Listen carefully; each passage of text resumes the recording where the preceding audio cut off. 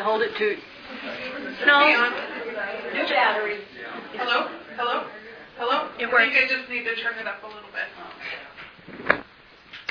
How's that? Better? Yeah. Okay, welcome. Guys, he will be here.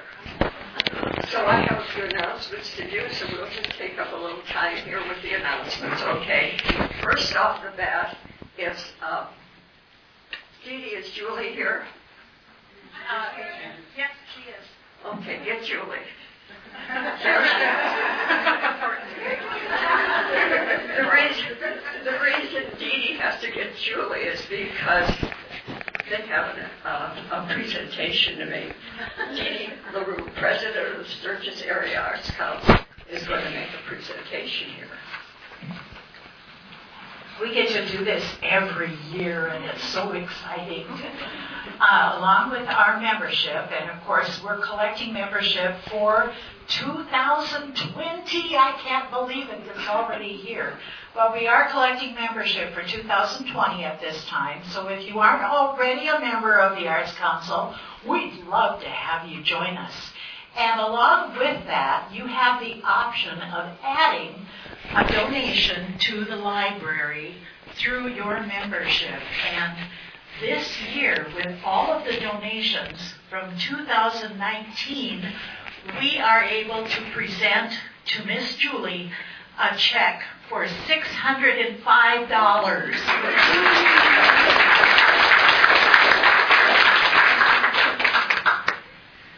I want to thank everybody who contributes and supports the library in however you do it. It's just wonderful, and we just love our new facility, and we'll put the money to good use because there's more and more things we'll need as we more help in the future. Thank you so much. And I do have to just say one more thing, because you all know that this room is here because of Dodie. You all know that, don't you? If it weren't for the fact that she does such a wonderful job presenting these programs to a standing room used to be only audience, we would not have this room.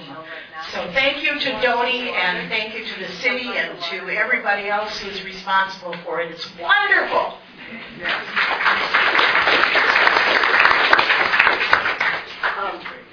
You know, I do have a committee. I have a good committee. Diana Hayes and Bonnie Lang and Richard Bowler. And of course, I couldn't do this without them. So thanks to Dee Dee. So when we get squared away, I'm just going to make a few announcements.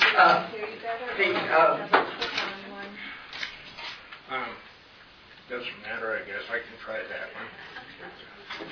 I just want to call your attention to the fact that on December 8th, the Christmas concert that is held every year will be held at Grace Lutheran Church. No, community. Oh, goodness. Boy, is that an old...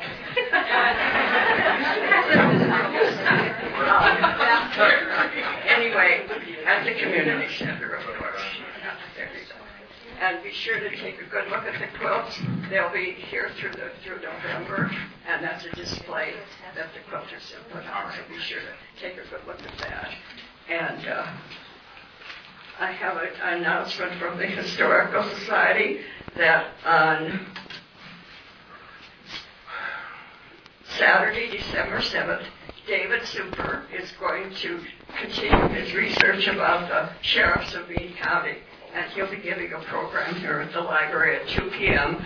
on December 7th.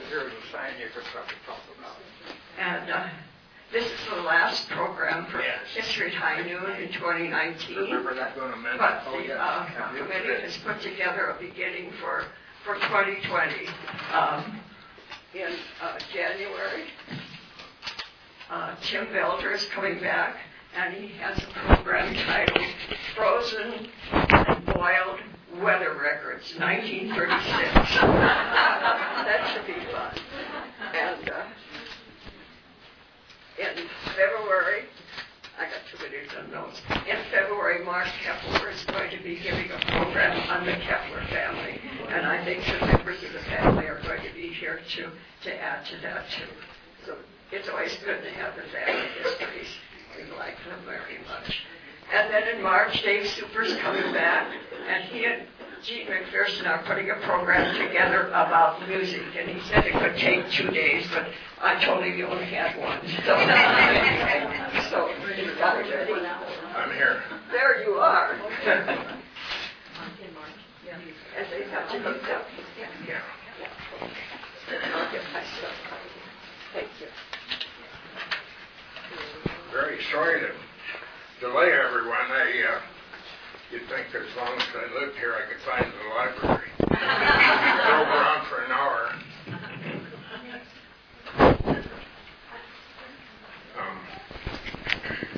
I want to thank the organization for inviting me, and it was quite a task to put together, hardest I've ever done, because there were a lot of restaurants to face, and so over the years it was hard. There was a lot of them, and it was a job to find them all. Long as that, it was a crippling experience. I could walk before I started.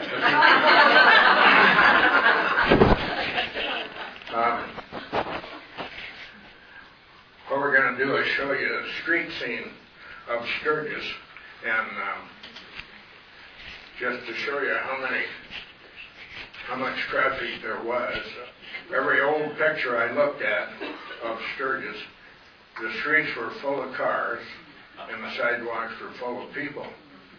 And had lots of farms at that time, probably a family on every section of land. And there were 11 people in our family, and there were a lot of families like that.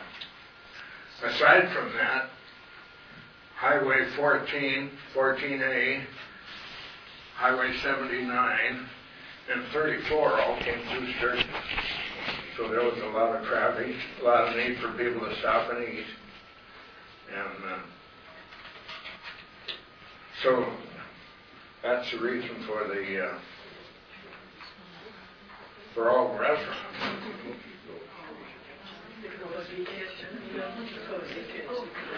Coast to coast store.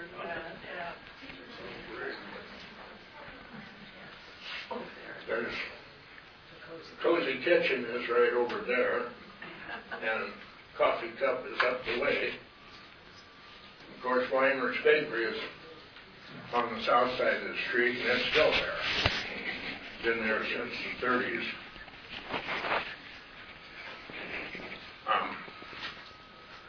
Just to give you a definition of what a cafe and a restaurant is, and a confectionery. A cafe is a small restaurant, much like a cafeteria. That's the explanation for them, but we call them anything and everything. So I'm going to call them eateries.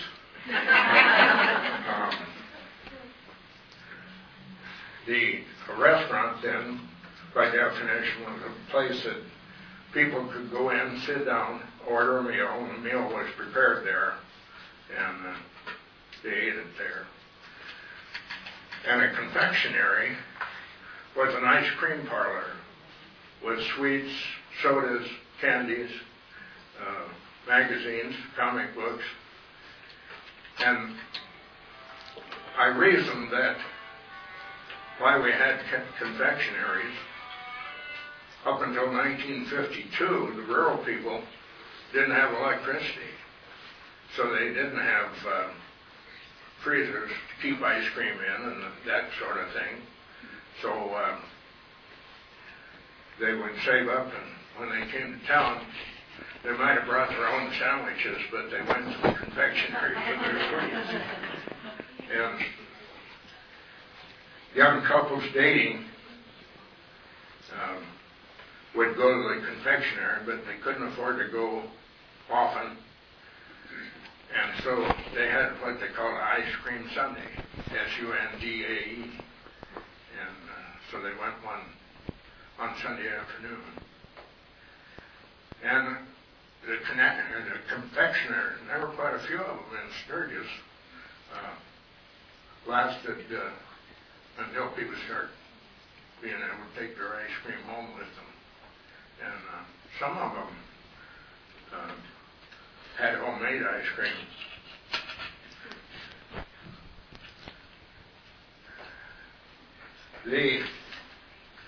I started my study on the side streets, got them out of the way, and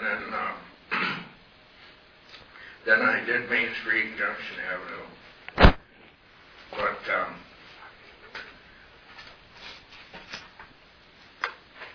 I got my information from old phone books, which I've collected over the years, not many, but a few, and yearbooks, because in the back page it would show who sponsored that book. So I found a lot of them in there, and then I used the library here. One of the first place I started was 910 First Street, which is now the bowling alley. 1953, they had what they called Bowler's Cafe, and that lasted until 57. And it became Key City Lanes. And at one time, they had live music there and dancing. So it was quite a place. I had an office next door, and I would go there to eat quite often.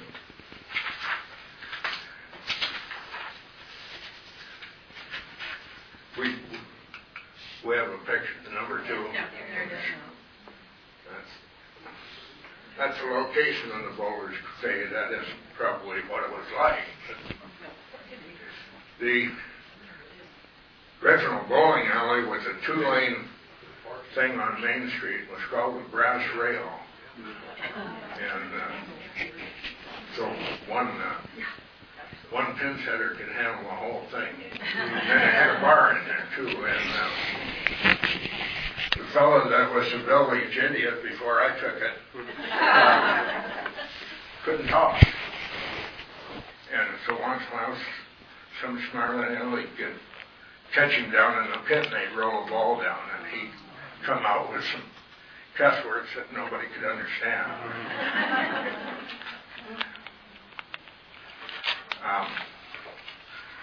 Then we move on over to Second Street, and where the senior citizens building is now.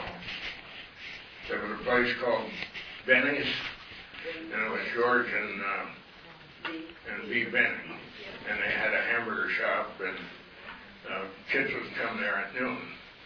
At that time we had open school, so lunchtime kids went downtown or went home, and so they go to Benny's. They liked it. And then we moved. I don't have a picture of that.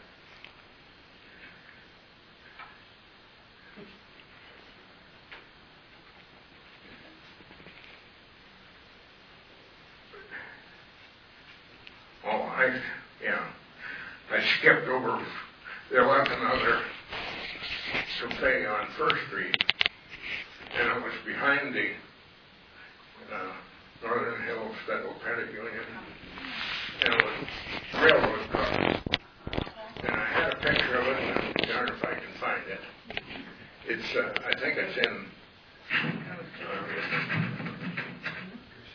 somewhere in stores, but I couldn't find it anyway. But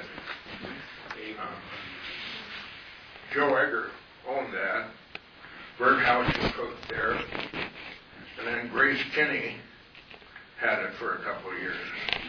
And it was popular because there was a lot of people downtown watching. People taking off for lunch, bank people and whatever. So it was pretty popular. And then we go on down 2nd Street, isn't it? Picture number 3.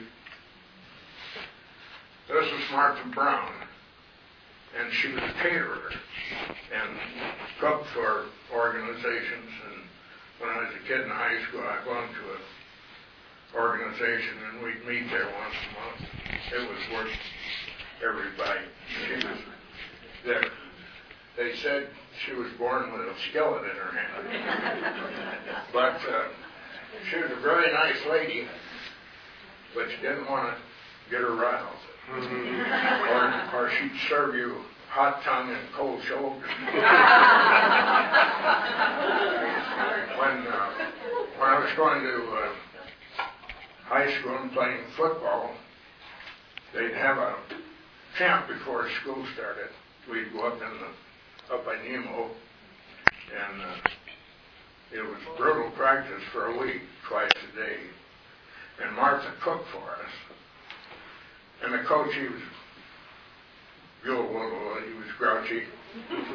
And we all had some duties. I was mopping the floor, and he came by and was giving me what for about the way I was doing it. Martha said, "You get out of here." Boy knows what he's doing. We didn't mess with Martha, but she had a heart of gold.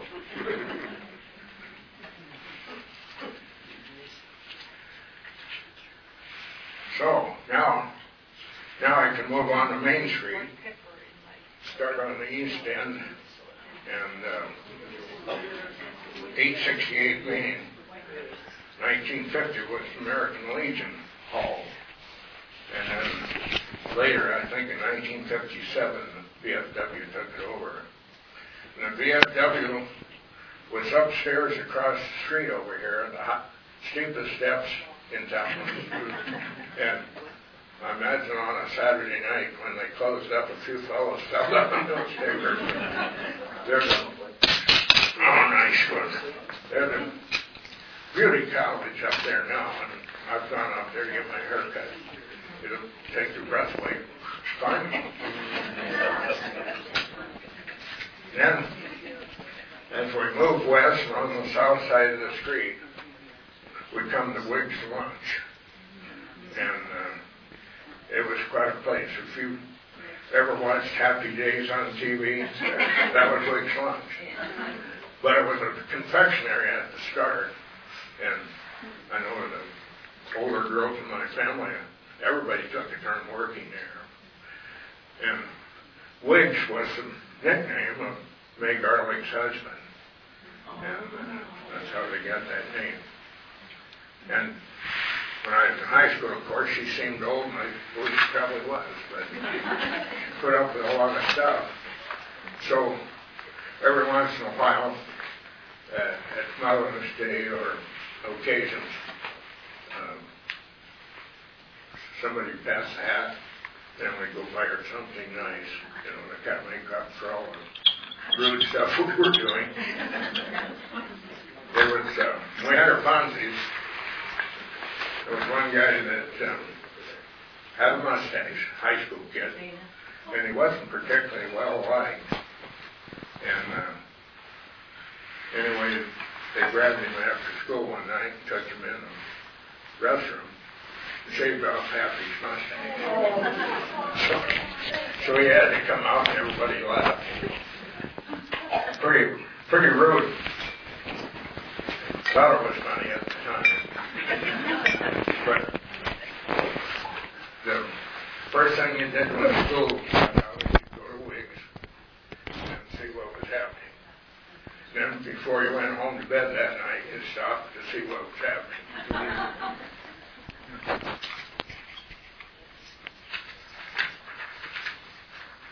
And as we move on up the street, there was a couple locations, 1064 Main and 1064 and a half.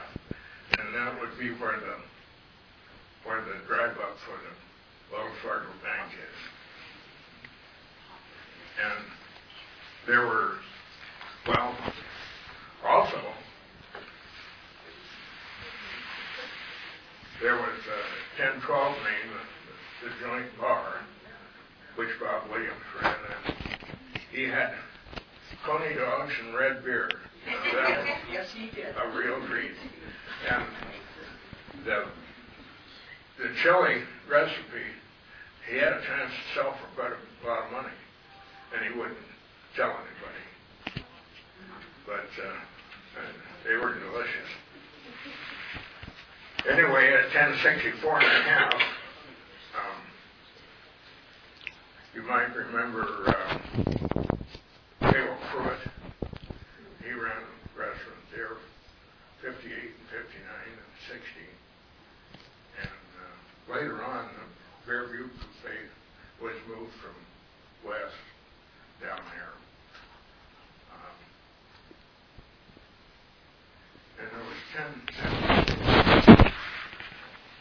And there was an M&E Cafe there in 1946, and J&H Cafe in 1948, and then M&L Cafe, I remember that one. But whoever M was had a lot of partners.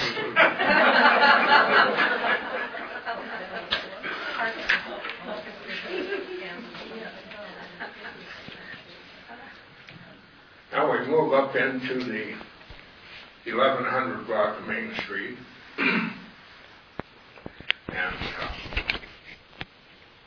we have a picture of McGinnis Cafe. It's either McGinnis or McGinnis. I'm not sure. I have it both ways. That's the hotel. That's the next one we'll be talking about. We didn't get it in there yet.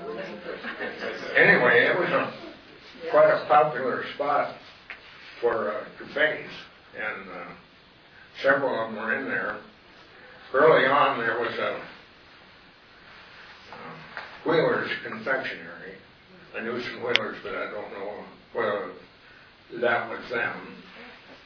It was in the location of the old shoe repair place, two-story stone building. It's still there. It's just east of a lot there between Weimers and Ed.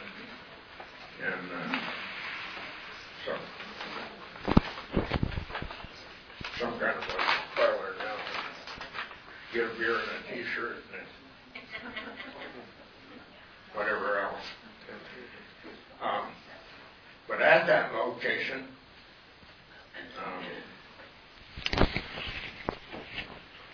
D&G Cafe and the Shamrock Cafe, 1951, was run by the Lang family.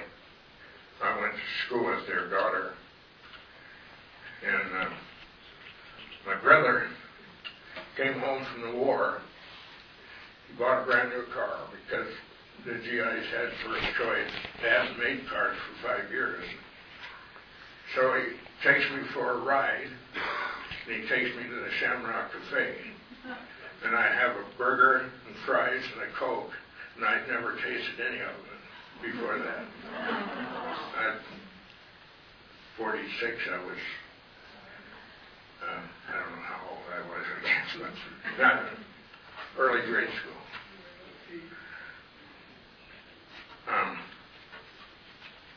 There was a Quinn Cafe there, and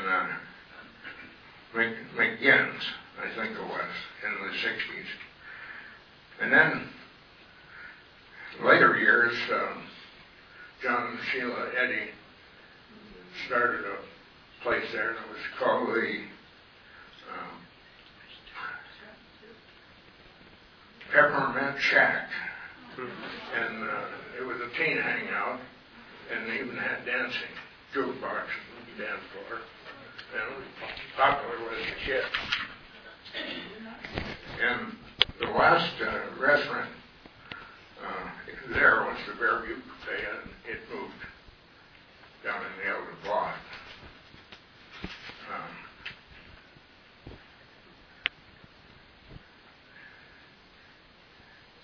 And then we come to Weimers. That's it. It's at Fryer's coffee shop. There was a bakery, and it always has been a bakery, but it wasn't always a coffee shop. It was for a long time. And it's the longest standing establishment there.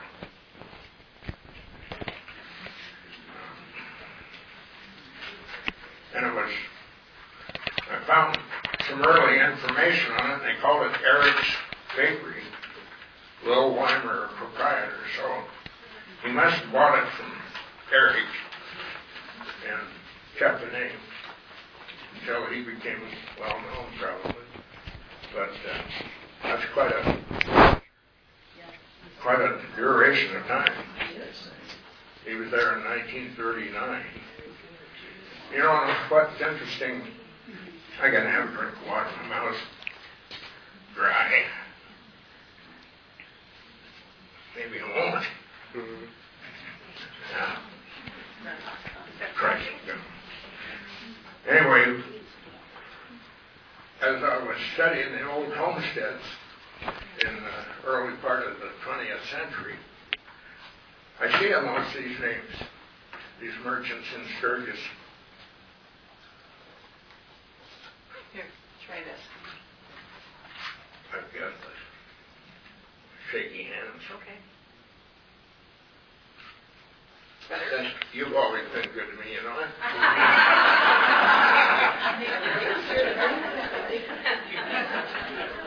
Anyway, when I'm looking at homesteaders, I see Weimer, Carl Wilman, all the people on Main Street were born and raised out there. So it was a good way to live. I was born out on the other end of the county, but I went all through school here in Sturgis, and thinking about what a fantastic way to live. Came down to Main Street, and if you could find a parking place, your doctor was there, your lawyer, 3 or 4 grocery stores, dentists, everything you needed, right on Main Street. Well, we can't go back to it, I know. So after Weimer's, there's another, go to the Fruth Hotel. And I think it had been redone more than once, but it dated back to 1870s. First time I saw it in print. We weren't even in town, were we, at that time? Anyway, there's a dining room there then.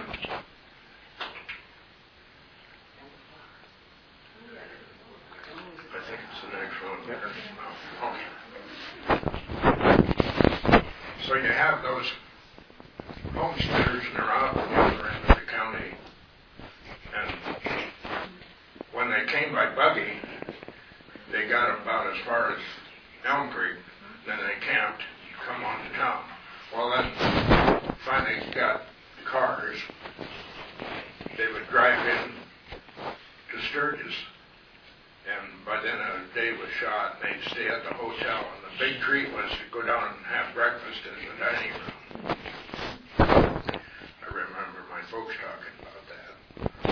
They had to come to Sturgis to do their county seat things a couple times a year. But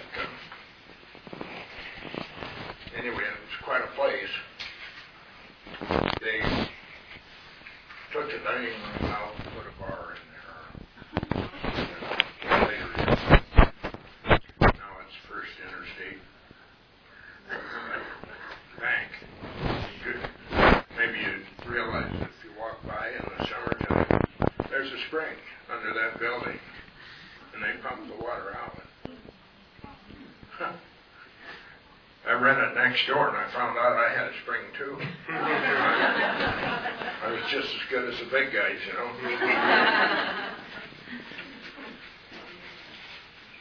And we crossed the street from the hotel where the Harley-Davidson thing is now, there was a confectionery there called Dean's Milk Cafe or confectionery, and that was probably in the 40s. That's when the confectionaries were popular. Then we moved. Now we're on the north side, so we're moving down. And where the MDU office was, that's where Pete's Place is now. There was a restaurant on either side. And one of the first ones I found was the Duck Inn Cafe, 1939. The ad said, duck in and waddle out. But I didn't find that ad. I've had it for years. And so the coffee cup was set up on the west side of MDU. And Bud Hobson and his wife started a lot of cafe business in Sturgis. We're very ambitious. They'd have their own cafe. They'd go to Saturday night. They'd run the restaurant at the Beth Club. And Wednesday noon at the Livestock Exchange. They were everywhere, but they were good at it. And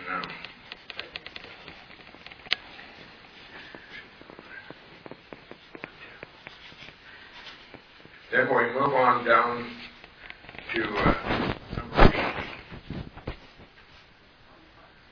Cozy Kitchen Cafe, and it was run by Jim Haley, and he went way back in the 30s with that cafe.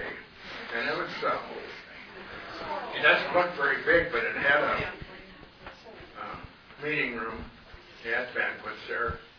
And, we have rednecks now, but I categorize Jim Haley as a redneck, but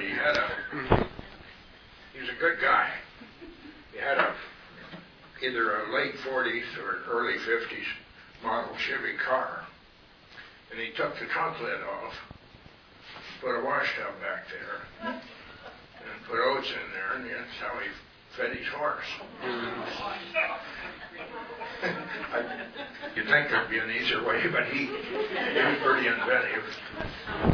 But always when I was in sports in school, Jim Haley had volunteered his car and drove players to out-of-town games. So those people gave back to the community. And also in the ad, I don't know if it was that one, but it said, in the 1942 phone book, it said air conditioning. And I talked to a friend of mine, that was in the business, said they didn't have refrigerant in 42, but they had what they call a swamp cooler. And they would run cold water over a fan. And I know the Dakota Theater was like that. The whole back wall was swamp cooler on the alley side.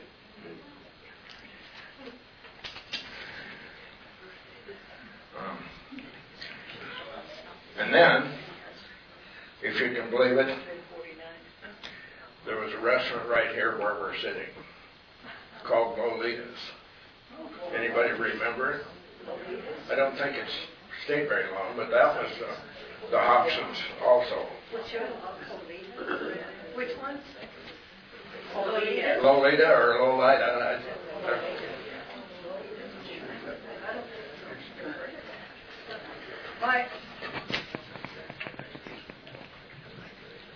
Have we got an extra mic? Because if somebody has a comment, we could all hear. I didn't hear it.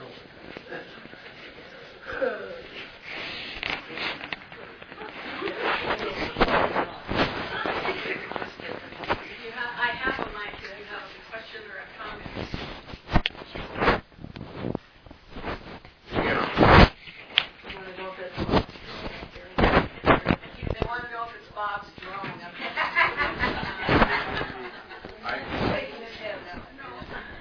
I'm deaf in one ear and blind in one eye, and so I can't hear you if you comment unless you have a mic. But my friends say that's good enough anyway. So we moved down the street, and Mackay Drug was on the north side at that time, and they had a confectionery in there, a soda fountain. It was called Mackay Brothers, so they probably Keith's dad and uncle. And from there, we go back to Cozy Kitchen, number 10. No, well, what I had was a street scene with snow piled up over your head. There it is, yeah. 1949, and or 44, one or the other. We had two real tough movies in that time.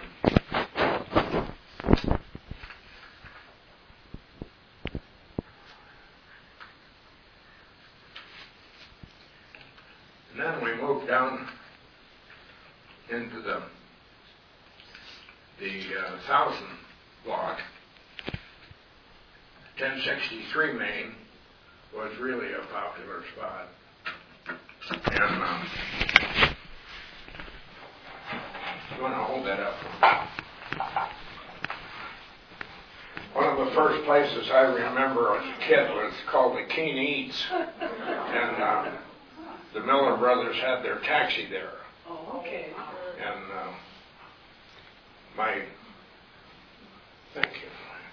my wife worked there going to college, and I'd watch out for her. She got home, stayed with her grandma, and then Ernie would see that she got home. He was very good to her. Very good to a lot of people.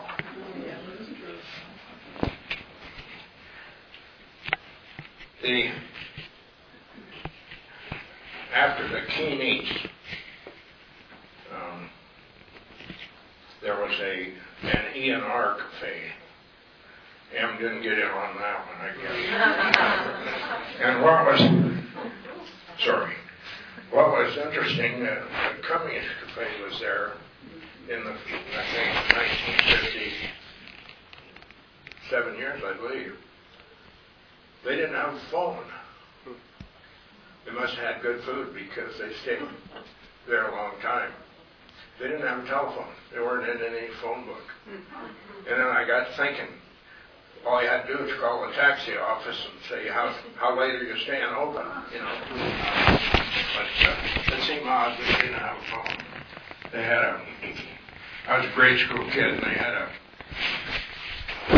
Barb Cummings worked there, and a beautiful singing voice, and I had a crush on her. Of course, she's a lot older than I was. So I'd get a nickel together and go in and buy something. You know, maybe we'll just save that. We've got a menu from Wig's Lunch. It was already up there. Did you have it up? Mm-hmm. Yeah. That went back to it.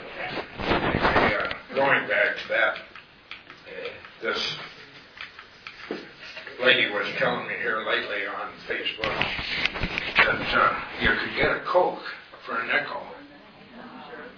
And 3 girls went in and got 2 extra straws. Just got a Coke for a nickel.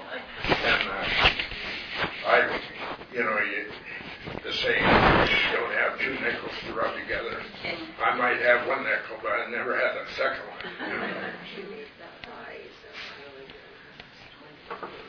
Once I got a part-time job downtown, then I had a little money and I could do some of those things. Go into Wicks and buy some pie and coffee after school.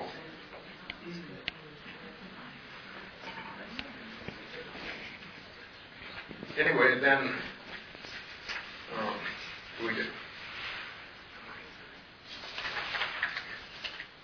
there were some, at that location by the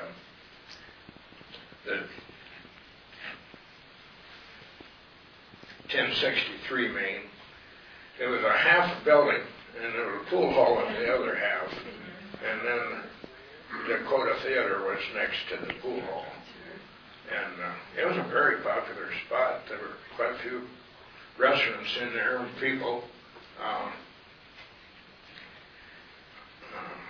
After the Cummings, the Chat and Chew went in there with John and Sheila Hitting, Reuben and Ruth Flinker were in there, Lena Hodek. And if I'd go in there to hang around, I'd always put a nickel in the jukebox, I'm not sure. But I'd play something Lena liked. You know, not my choice, and she liked me for that. Kind of fun being a city street rat or whatever I was. Because I worked downtown.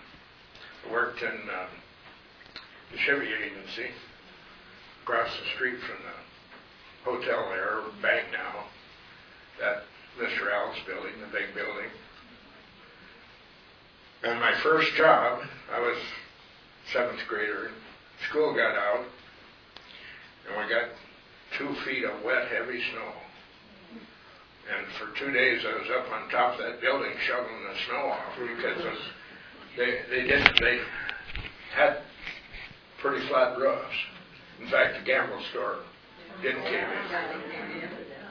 in. But anyway, I spent a lot of time down on the street. Barber shop was over at the hotel, George Charity.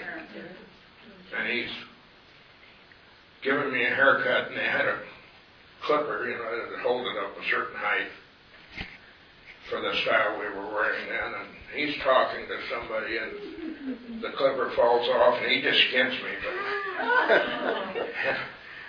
But I didn't care. It wasn't any problem to me. And but he sent me over to the J.C. Penney store, which is there where the hotel is now, and buy a cap and sign his name for it. A lot of interesting folks then. I don't know who they're going to use for characters now. Or kids. Me, I suppose. And then we moved on east down to number 12, 1039.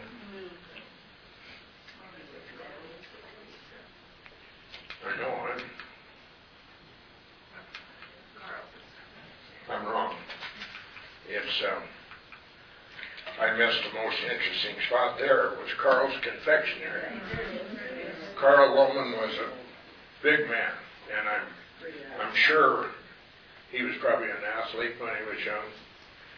And he would do the same as Jim Haley. He would volunteer his car to take players to out-of-town games. And he had an accident coming home, probably from a winter highway basketball time, and he got hurt. And I don't know that any kids did, but Carl always bobbed his head after that, and had some nerve damage. Well, anyway, one of our punk kids was in there in his place. his confectionery. Carl made his own ice cream. I love those people, Grace and Carl, but there's this punk kid in there, and he was chewing tobacco, and he spit on the floor. And Carl just slapped the way out of him. And he was the son of an important individual in town, but Carl didn't care. Then he made him sweep and mop the whole floor, then threw him out. Grace would make malts in a metal container, put them on a mixer. Then she'd take it down, pour it in a glass. The glass was full. Then she'd set that on the counter there, so you always knew you had more coming than what was in the glass. She was clever. But they were there a long time, up in the late 50s, I think, from the 30s. And then another Carl took over. Carl Meal had a family, and the girl worked there. And then, believe this or not, a blind man ran it. And I'm sure his wife was there all the time, but if she had to leave for some reason, I'm sure those kids stole him blind. I had my gas station down here where Bob Bertolotto's office is, and it was a wintry night. It was dark already. And I went down there to NAPA store to get some parts before they closed. And this man was out in the middle of the street. The snow was blowing from every direction, so he didn't know for sure where he was going. So I picked him up and took him home. He just lived down the way. And then there was another family in there, the Schiefers, Ted Schiefer. His son runs the Yamaha dealership out here. That was a popular spot.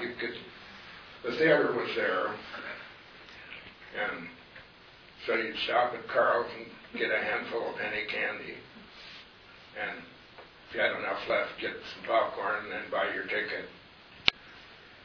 And I hate to admit this, but you could do it all for 25 cents.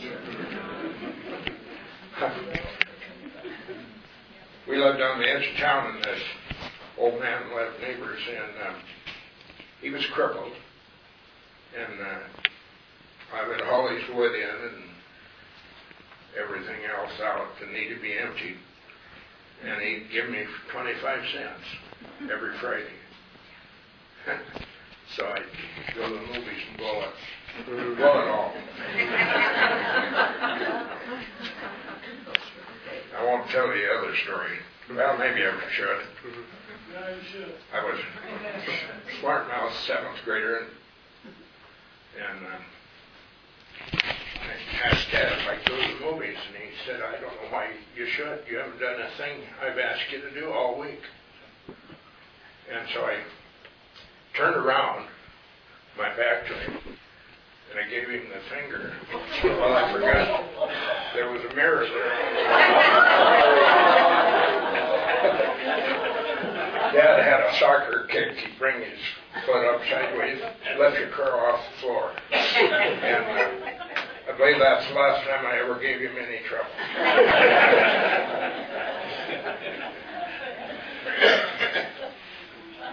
So now we get to the steakhouse location. And that was a restaurant for a very long time. Let's see, it started out Sturgis Cafe in 1949 and 50. And then Vaden's Coffee Shop, 1953. And Irene's Cafe, 1954, and that was Irene Limbo. You probably know Emma, tooling around in her mail truck. She's still delivering mail. She must be getting close to 80.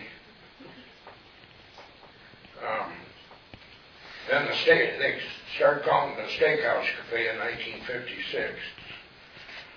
And then it was J&L Cafe. That was Johnny and Laverne Johnstone. And before that, they had run the Philtown restaurant. Laverne worked for me. She was a nice lady. And then after that, it was Bob's Family Restaurant. He was there for 20 years, 1979 to 99, so that's pretty good duration. But Bob is a very good businessman, and he knows what he's doing. And he was good to his customers. He had kind of a grouchy old waitress.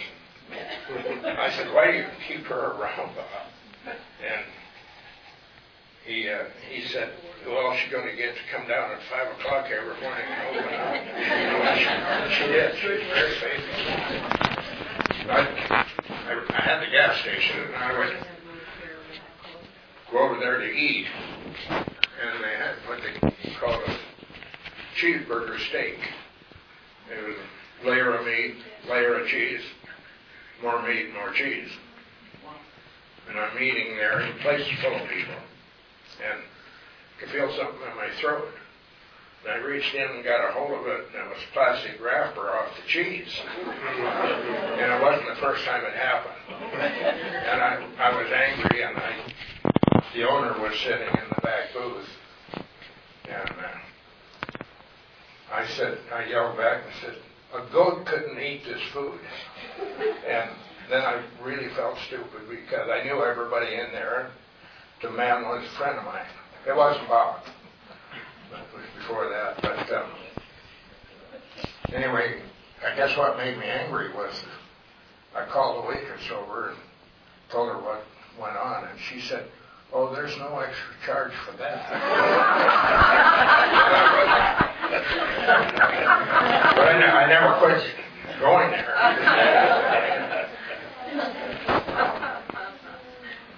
So then, now we'll start over on Junction Avenue, number 13. Guy, it's Richard. I helped Guy put this together a little bit, and can you go back to the slide that shows Main Street? Because I want him to tell him that he missed the story. Oh, Keep going back. yeah. Anyway, That one right there. You told me about there's a restaurant on both sides of the street there.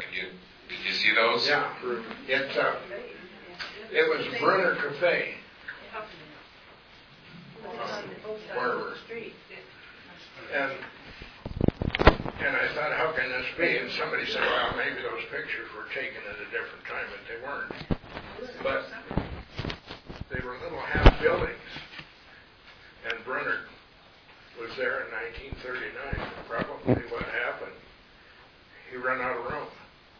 So he went across the street and had his wife run the other one. But that's pretty unusual.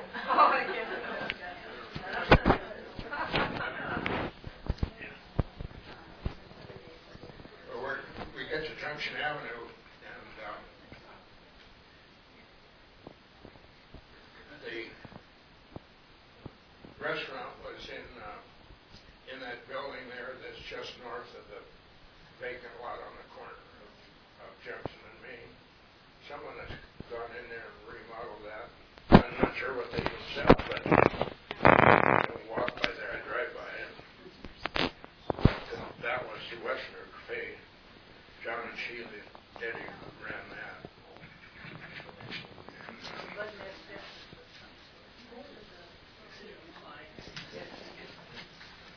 That was like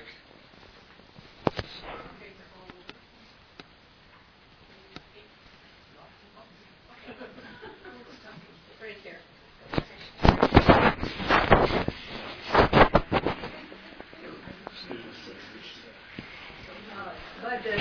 Bud Nestel had that.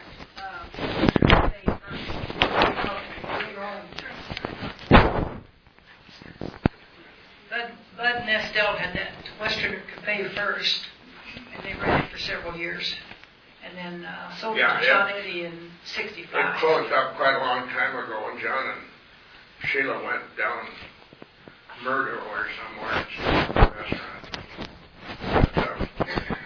But it was a good place to go.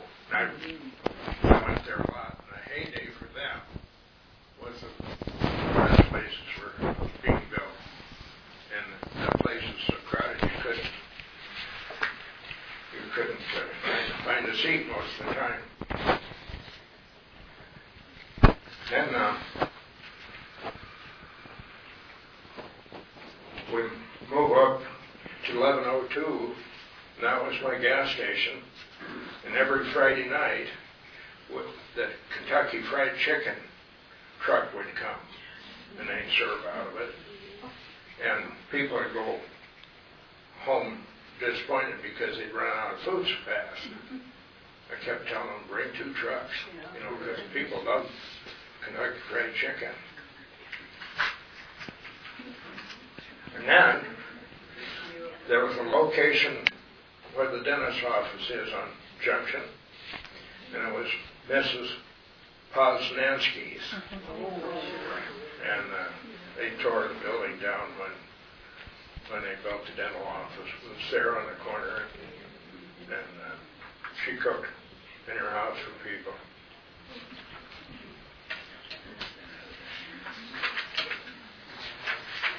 The next location going south was A&W Red Bear, and it had gone in early 50s. It was through. It was there in the 70s still. Jim Wallace ran it, started that building, and did a good job with kids. Really good root beer, and then they started having roasted chicken, and wow, I fall in love with that. Couldn't stay away. And they advertised like seating for 24 people inside, so they had curb service, but they also fed inside. A lot of kids grew up working there. How many people here worked in a restaurant? In a restaurant? When I was a grade school kid, I scraped gum off the floor of the Wake lunch on Sunday morning. And then our next location on Junction was the old courthouse, and probably most people wouldn't remember the Court family living there, but it's a 2-story house, and it sits where the helipad for the hospital is now. And I guess you could call it fine dining, and they've painted the house black. That got your attention when you went by. You remember that, don't you?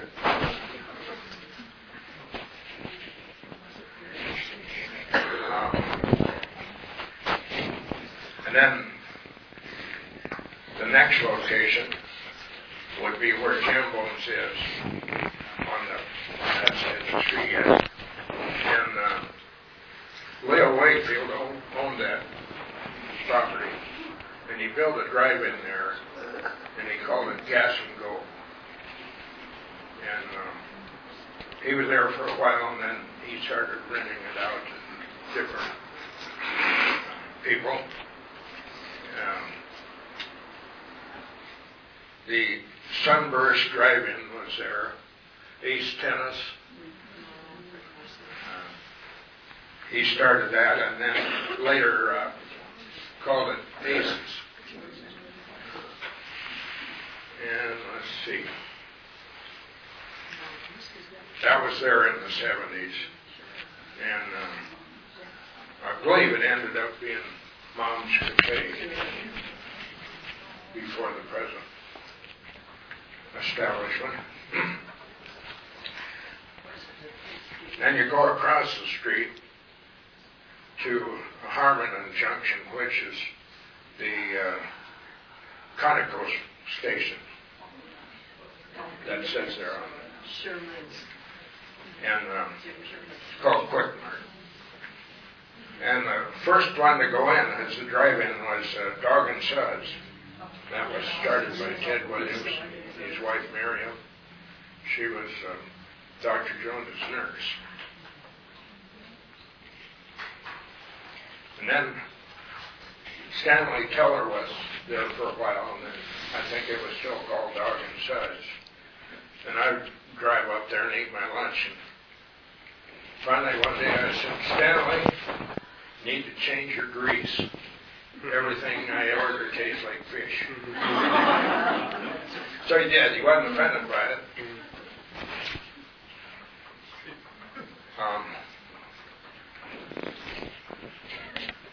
Then after that, it was the Four Winds Drive-In, and that was started by Jim and Ina Sherman.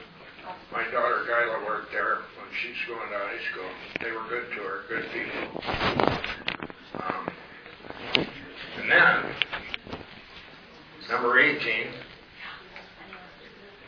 is the Phillips 66 truck stop restaurant.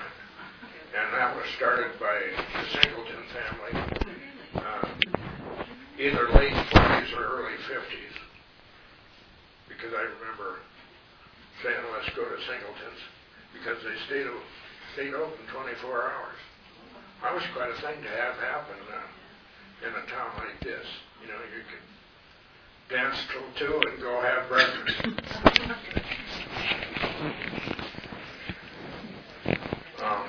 And then after the Phillips 66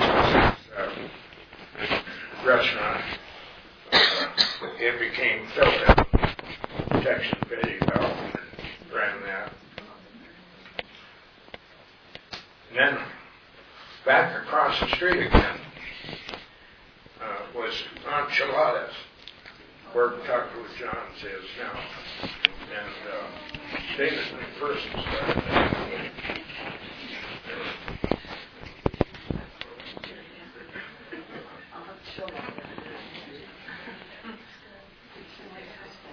So we had Mexican restaurants back then. One thing I did do when I was doing this research, I was on Facebook and I said, I need your help. If you ever worked or ran a restaurant in Sturgis, let me know.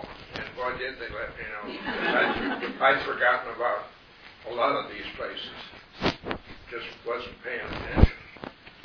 Eating at the same restaurant every day, choking down plastic.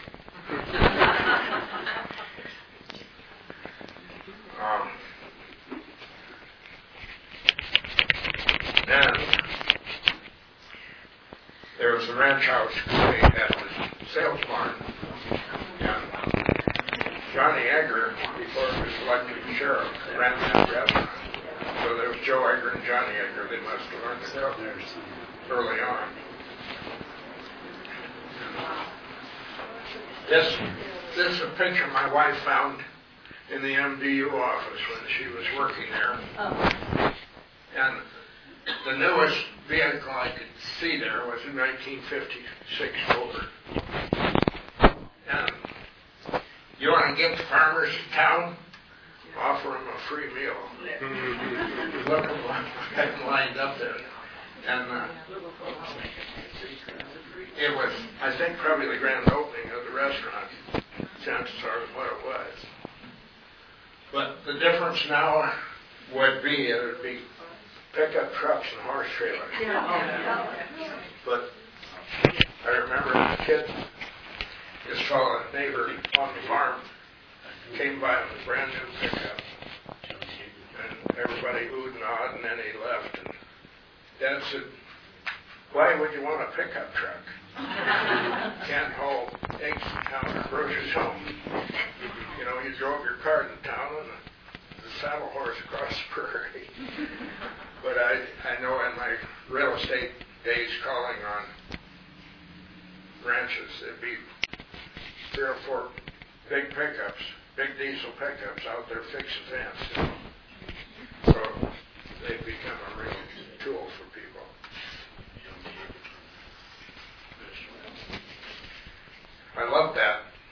sale barn. When I was a kid, I'd go there on sale day and crawl under the bleachers and lie in the sawdust. And it's quite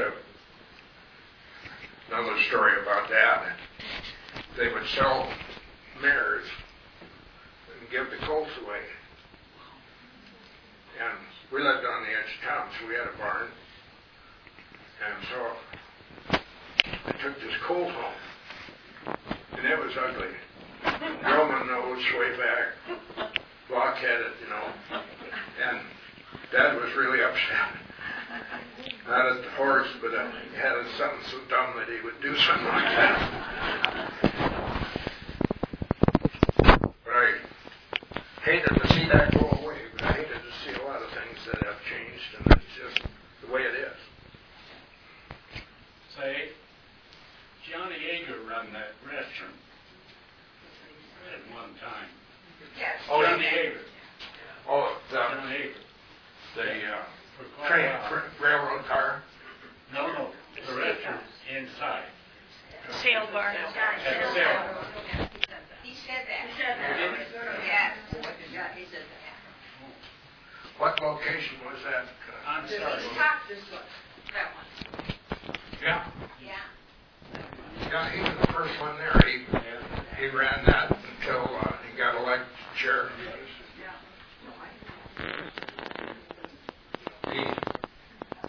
One of the places I forgot to mention was 1134 Main, and it was our fire department and police department. And an overhead door, and the fire truck sat there. And this old guy, who wasn't very ambitious, would be sitting on the fire truck seat asleep when I'd walk by to go to school. Well, anyway, in 1960, after I was out of school, the city bought a brand new police car. And so, standard shit, they couldn't touch anybody if they tried. But John Egger could, and he would.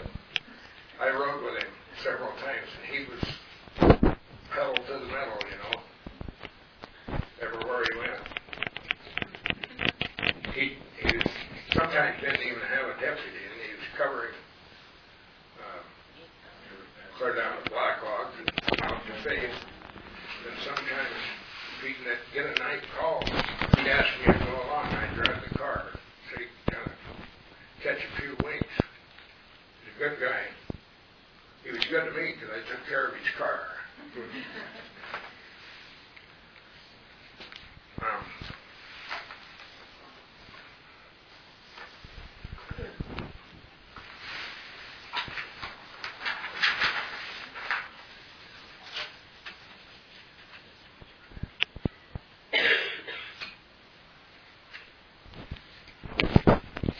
There was another location started by Glover's, and it was where the South Side Car Wash was.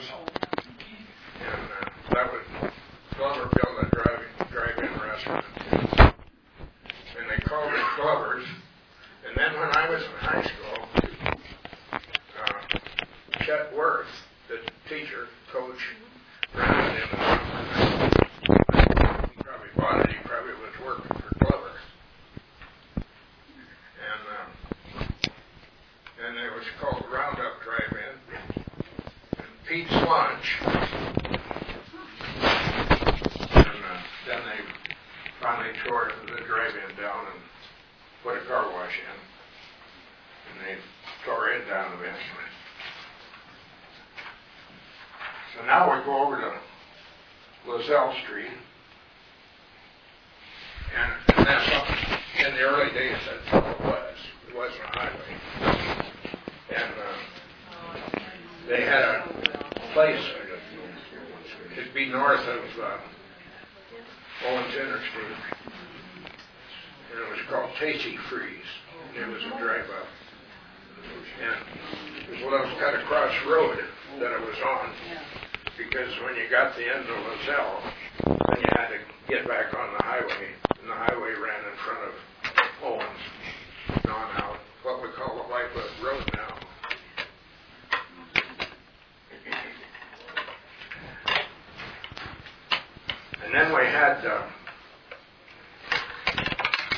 location where the Pioneer Bank is now.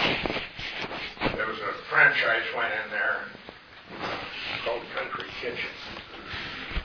And they ran it for a while, and then some local folks bought it. And Bowman's and ran it for quite a while. Then at the Conoco Station location, that's the last place going out of town toward Didwick on the south side. And the Just stop. went in there. And east end of the city. And a little more upscale, tiny. And then across from there, they put in the Skelly truck stop. And the first restaurant to go in was called the Red Key Cafe. And they were going to have a grand opening on Mother's Day in 1966. And then a wicked blizzard hit. And they didn't get a chance to get it open. That was John and Sheila. Eddie.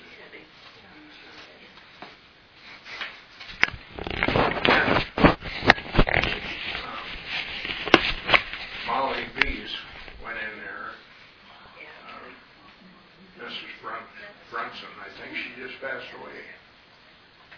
And then Chef Rudy's was in there. And then Chef Rudy's son had a restaurant there, and it was called Doo-Wah Diddy's. And they had Elvis Presley memorabilia on the wall. Anybody remember that? And then we move on up to the Big Bear Drive-In. And that was young Jim Forbes and his folks both worked there. And it was well known for roasted chicken, and so if you had company come to town, you could load them up and go up there and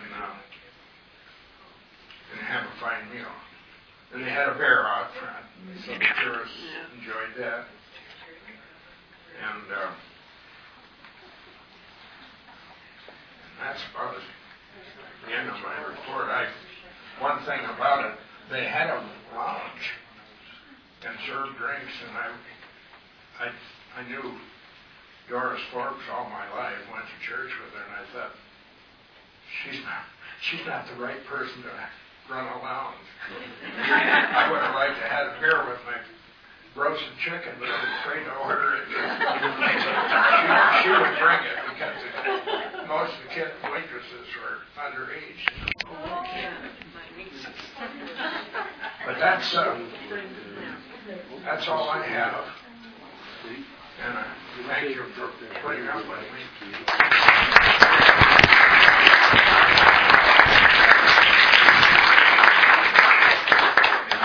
If I had gotten here on time, I would have said that this, some of this was guessing. So if anybody knew differently, let me know. We got to work.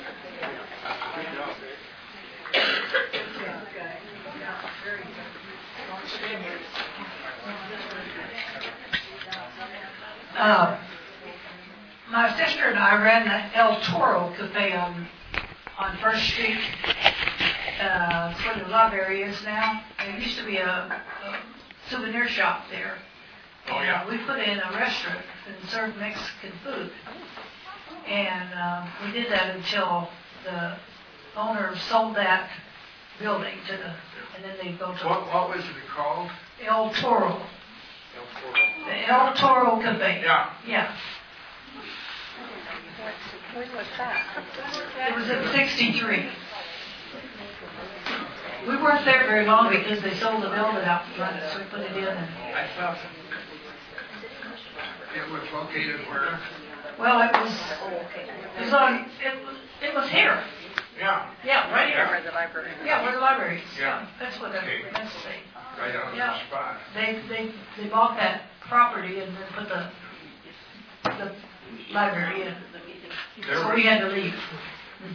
there was as many restaurants as stars in the sky, you know. They all seemed to do well. However, it was hard work.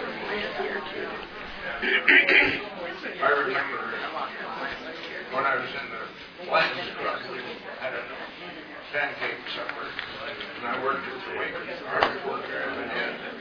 That's our, you know,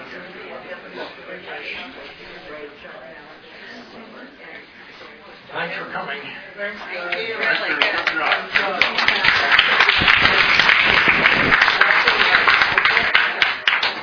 You wouldn't believe what I went through. My computer failed. And then I was